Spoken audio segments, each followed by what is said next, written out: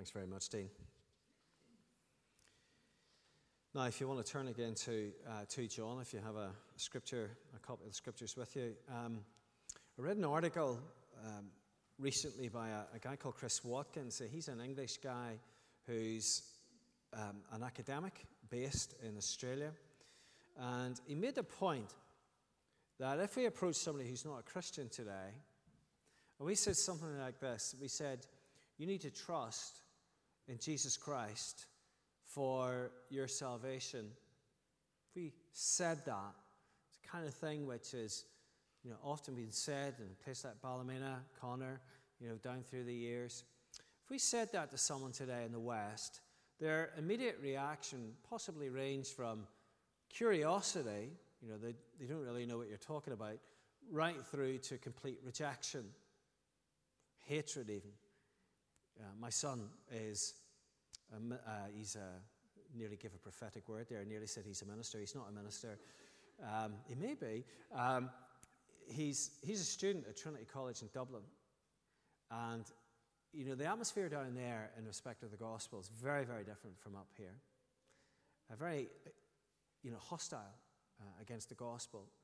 And so if you came up to someone and you said you need to trust in Jesus Christ for salvation, Watkins says, people say they trust. Well, trust is for gullible people.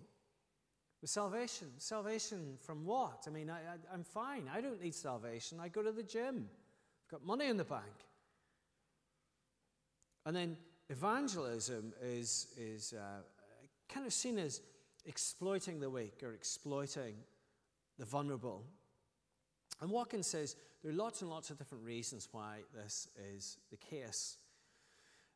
One of the main reasons is, and I hope you understand me when I say this to you, I think it's pretty obvious, that the culture in which we live catechises people, teaches people, informs people to such a deep and pervasive extent from the moment that people wake up to the moment they go to sleep. It's YouTube, it's TikTok, it's Instagram. Your minister was talking about these things in our church this morning.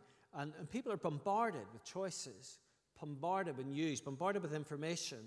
And then, of course, alongside that, what you have is the fragmentation of a lot of the institutions that we just take for granted, like the traditional family or the traditional workplace or educational institutions. And then we have the sexual revolution and the whole question of identity. And, the alphabet letters grow on the end of the LGBTQ+, and it just gets longer and longer and longer. Nobody seems to speak with authority. We seem to live in a world of such fast-paced change and flux. And the average Christian would be forgiven for thinking that there's absolutely nothing we can do about it. It's like putting your finger in the dam. Well, is that so? Is that really so? When I talk to Christians today, I really get the impression that people are scared, that people are uncertain about culture change and the situation that we're in, certainly in the West. Well, the Bible says that there's nothing new under the sun.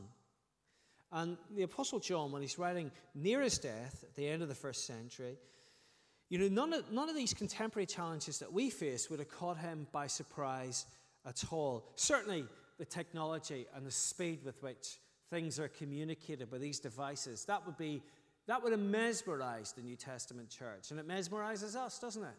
Artificial intelligence, all that kind of stuff coming down the lines. It bamboozles us. But the challenge against God and the challenge against the message of the gospel of salvation in Jesus Christ, that would not have surprised John or the early New Testament church at all. And the reason why is because the first century was a time of many gods and many religions. It was a time of extreme immorality. In some senses, actually worse than the situation we're in today in the West. It was a time of great human abuse, economic abuse and injustice. Church were a minority. Even though they were growing, they were a minority. The gospel was under threat. It was challenged all of the time. Now, what was the Apostle John's response to all of this? His response was simple. He said that loving truth changes lives in a challenging age. Loving truth changes lives in a challenging age. Now, I've got 4 points today. I should really have sent them through for your overhead. But 4 fairly simple points from the text as we think about this truth that changes lives in a challenging age. The first thing John teaches here is in verses 1 to 3 that we are loved by God. That's our primary identity, that we're loved by God. And if you look at verses 1 to 3, they're the elect, the elder to the elect lady or the chosen lady and her children, whom I love in truth, and not only I, but also all who know the truth, because of the truth that abides in us and will be with us forever. So John's writing to the church, probably the church in Ephesus, and he describes them as the chosen lady or the elect lady. You see that imagery there, that feminine language. It's a beautiful way in which the church are described. The church are described elsewhere as the bride of Christ. And Jesus loves his bride. The last time I was here actually was a couple of summers ago to do a wedding. It was a great occasion despite the COVID restrictions. And the groom stands at the front and he sees the bride walking down and she's beautiful. And he looks at her and he just can't wait to be married to her. And this is a picture of Christ and his elect lady, his chosen lady, for all of our sins, for all of the filthy rags of our unrighteousness and our selfishness. Jesus looks at us and he loves us. He wants to ravage his church. He desires us so strongly. And the church that Jesus loves, John loves, and that's a great marker for us, isn't it? Whoever Jesus loves, we love. And we often struggle to do that, don't we, in church? But not only does John love this church that he writes to and to John, the church who love Jesus, but also all, he says, who know the truth. He says in verse 1, anywhere and everywhere. And then he gives two reasons why in verse 2. Because the truth abides in the church. He says that because of the truth that abides in us. And we know this from John chapter 14 and verses 20 to 21, or, Colossians 1:27, as Paul writes to the church. He says, you've got Christ in you, the hope of glory. So there's a truth which abides in us, the truth of the gospel. And this truth is guaranteed forever because of the truth that abides in us and will be with us forever. Now, whenever we read the Bible, we look at the writing of John or Paul or Peter, and they speak to the church, they always have eternity in mind, don't they? We always think of, where we're going to go on holiday next week. We never think of the fact that one day we will die, and then we will have all eternity ahead of us. This is the way that the New Testament church thinks. They think with eternity in mind. Verse 3, the greeting then comes after the introduction. Grace, mercy, and peace will be with us from God the Father and from Jesus Christ, the Father's Son, in truth and love. Now, in many ways, this greeting compares with the other New Testament letters, but the greeting qualifies the introduction. How do we know that we are in the truth? How do we know that Christ abides in us? Well, the answer is because of grace, verse 3. We have received salvation, love, forgiveness from God freely. We didn't earn it. We didn't do anything to deserve it. We have been given it. And it's grace and mercy, that beautiful Old Testament imagery there of the stubborn love of God, the hesed love of God, the mercy of God that gives us redemption, the compassion that God has for us. Grace and mercy, forgiveness, compassion. And the result of having grace and mercy in our lives is peace. Jesus says, doesn't he, to the church, to the disciples in John's Gospel, peace I leave with you, not as the world gives, give I to you. Let not your hearts be troubled. Paul says in Romans 5:1, because we have been justified by faith to God, through Jesus Christ, through faith in Jesus Christ, we have peace with God. Because we've been justified by faith in God, we have peace with him through faith in our Lord Jesus Christ. And notice again, this isn't temporary, this sense of peace. It's future orientated. It says in verse 3 that peace will be with us. Now, the New Testament church had a lot to worry about, and we, as we experience culture change, have a lot to worry about. I guarantee, because I've been a pastor long enough now to know, there are going to be people here today who are worried about tomorrow. and they're worried about the hospital, or they're worried about confronting that character at work that you're struggling to get on with, or you're worried about circumstances in your family, or you're worried about a fallout, a rift that doesn't seem to be healed. You know, the gospel says we have peace with God. Jesus says, do not fear, I am with you. And God promises this peace, anchored in the truth, anchored in the objective reality of Christ's death, Christ's resurrection, and the guarantee of peace given to us. And it's verse 3, peace from the Father. I was given a present recently, and I wasn't expecting it at all. It was a book that I'd been talking to somebody about in our church, and a couple of days later, a copy of the book arrived in the post, from Amazon, and I was completely overwhelmed. My first reaction was to say, I didn't deserve that. Have you ever been given that? A present, and you say to yourself, this is most unexpected. I didn't deserve it.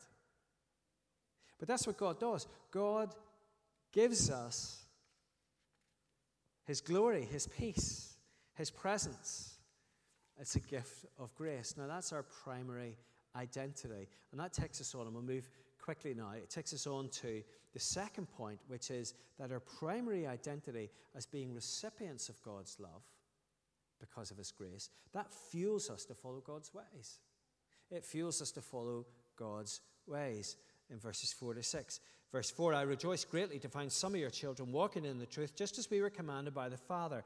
And now I ask you, dear lady, not as though I were writing you a new command, but the one I had from the beginning, that we love one another. And this is love, that we walk according to His commandments. Now notice the encouragement here. I rejoice, says John, to see walking in truth. He uses this term 3 times. The term walk in the Old Testament is the word derek.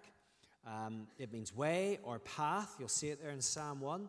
Jesus in the New Testament speaks about being the way, the truth, and the life. Paul writing to the Ephesians, we talk about walking in love. Galatians 5:16, walking in the Spirit. It means to live in a manner of life pleasing to God, a manner fueled by grace and modeled on what Christ has done for us. And in verse 5, we see what it looks like. We love one another. Now, again, notice how encouraging John is. He's not patronizing anyone. He's not saying, well, I have this worked out. You need to listen to me, or you need to be like me. He's speaking in the plural. He says, we have been told to love one another. Now, maybe what he's doing here is he's understanding that, the church is cracking up a bit under the pressure. And we understand that, don't we? Whenever the world outside just seems to be squeezing us, we feel it. But John is gentle here. He says in verse 6, this is love, that we walk according as to commandments. This is the commandment, just as you have heard from the beginning, so you should walk in it. Now, what does that look like? Well, we know what it looks like in John chapter 13. When Jesus washes the feet of His disciples, He shows real humility. He doesn't consider equality with God a thing to be grasped, but makes Himself nothing.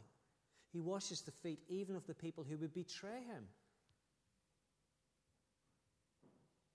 And Jesus, by the Holy Spirit, changes our hearts. And as our hearts are changed, it changes how we think and our will and our hands and how we respond and how we embrace and serve one another before the watching world. And the working assumption again of the New Testament with heaven in mind, the working assumption of Jesus and Paul and Peter and John and the writer to the Hebrews is that, we live in such a way before this watching world, before this culture which is changing, this culture which is so dark and corrupt. We live in such a way that we let our light shine, and we shine like stars, and we love one another, and we love our enemies, and we love before a watching world. And they begin to ask questions. It's really what Peter says in 1 Peter, isn't it?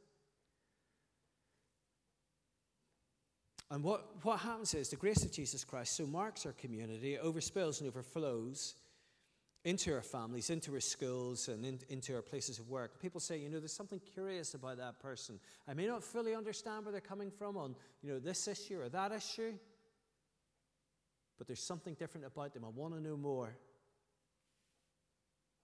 And good preaching, faithful elders like John, and hopefully me and hopefully Philip here, will always want to remind people of that truth.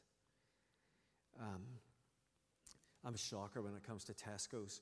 You know, my wife gives me a list, and I go, you know, into Tesco's there, and she's given me a list, you know, to get some avocados or something, or some bananas, and I see something in the chocolate aisle, or I see, you know, maybe have a look at the magazines, and I forget what she sends me into Tesco's for.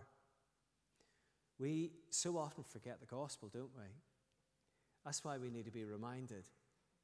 Tell me the old story of Jesus and his love, of Jesus and his glory, of unseen things above. You know, we need reminded about the glory, about his presence with us, about the greatness of grace, and how that's to be lived out in community.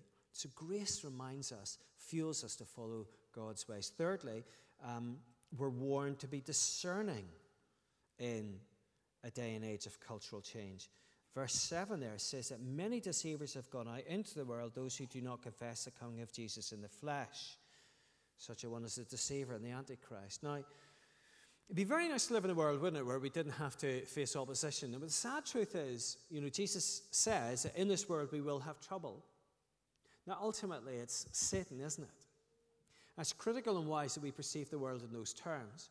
Spiritual evil is a reality. It impacts people's individual lives, and it impacts power systems, as we see today in Eastern Europe. And the sad truth is, in churches, there have been deceptive individuals who have articulated false teaching and false lies. And there's huge debate about the nature of that false teaching in 1 John and 2 John and 3 John. But either way, John says here in 2 John verse 8 that we have to watch out. You know, Paul writing to Timothy in 1 Timothy 4:16 says, keep a close watch on the doctrine and on your way of life. Just keep a close watch on yourself and on the word. Here John says, you know, by God's good grace, you know, we've persevered, you've experienced, you've labored for such a reward. Don't wreck it by denying the gospel truth that Christ has come, that he's come in the flesh. We see verse 9. Everyone who goes on ahead and does not abide in the teaching of Christ doesn't have God. Whoever abides in the teaching is both the Father and the Son. Grace has brought us into a beautiful relationship with God, but that doesn't mean to say that we're kind of robots. We have a responsibility. And we have a responsibility to be in close fellowship, to work together. No one runs ahead. You see, again, there's a reference to a character there in 3 John verse 9, who likes to put himself first, Diotrephes. We can't be like that. We need to be an unselfish community, a community of love where we practice truth and love in Jesus' name. Practically, John warns us not to welcome divisive people into the house that is the house church. Now, of course, here, what we need to do is watch out against judgmentalism. We need to watch out about being harsh and sectarian in the way that we treat people. Churches are places of grace, but they also must be places of wisdom. And sadly, sometimes in my ministry now of 16 years, I have maybe given people chances in the pulpit and in positions of authority who are false people, who truly didn't have the interests of the gospel in their heart. And you do meet people like that. Maybe they're more concerned about self-glorification and their own personality and people-pleasing. There were deceivers in the New Testament church, and there are deceivers today. So, in our challenging age, loving truth changes lives. Firstly, because we're loved by God, that's our identity. Secondly, grace fuels us to follow God's ways. Thirdly, we're called to discern. And lastly, in a challenging culture, there's no substitute for meeting personally. Just those last few verses at the end as we finish. Though I have much to write to you, I would rather not use paper and ink. Instead, I hope to come to you and talk face to face so that our joy may be complete. The children of your elect sister greet you. He says almost exactly the same thing in 3 John there as well. COVID was really difficult, wasn't it? It was really awkward. I remember the very first Sunday after COVID, we determined that at least 2 or 3 of us would meet in the church. We'd recorded our services, put them up on YouTube, but we determined that every Sunday there would be somebody in the church building praying for the church, just even 1 or 2 people. I don't know whether that was against the law or not, but we met, we did that. And I remember the first time we did it, an elder who's not a particularly emotional man, I'll not mention his name in case you know him, but not a particularly emotional man, a very solid man, good man. But I remember him being in tears because we couldn't meet together. It really struck me how much, to be in God's house with God's people is such a beautiful, privileged experience, isn't it? To gather together. John Kirkpatrick was talking this week about his monitorial year. He went to the Lebanon, he went to Syria, or he met the Syrian church in the Middle East. It's so different for them. They really are being persecuted in a way in which we're not. Warfare, strife, and the shortages of all sorts. And yet when they meet together, there's a richness and a vitality and a joy. It's like a foretaste of glory, isn't it, when we meet? So sharing the gospel in the 21st century, it is hard. It's getting harder, isn't it? But it was hard in the first century as well. But the message is the same. There's a beauty of the gospel, isn't there? A beauty of God's truth as it changes lives. And there's something deeply attractive about that. And my prayer for you here in Connor is that as you immerse yourself in the gospel, even over the quiet summer months, you're reinvigorated and refreshed in it. You're irrigated by the Spirit through the Word, that you'll bear fruit and become a beautiful picture of God's loving community to a cynical but a watching world outside. Let's pray. Father, thank you so much for the gospel, for the good news that we have. We pray together, united as a congregation, we would resound with good news in our hearts, their voices, but also with our lives as we love one another before a watching world. We pray, Lord God, that you bless your word to the people today as we ask these things for the glory of your Son in our lives and through this church in Jesus' name. Amen.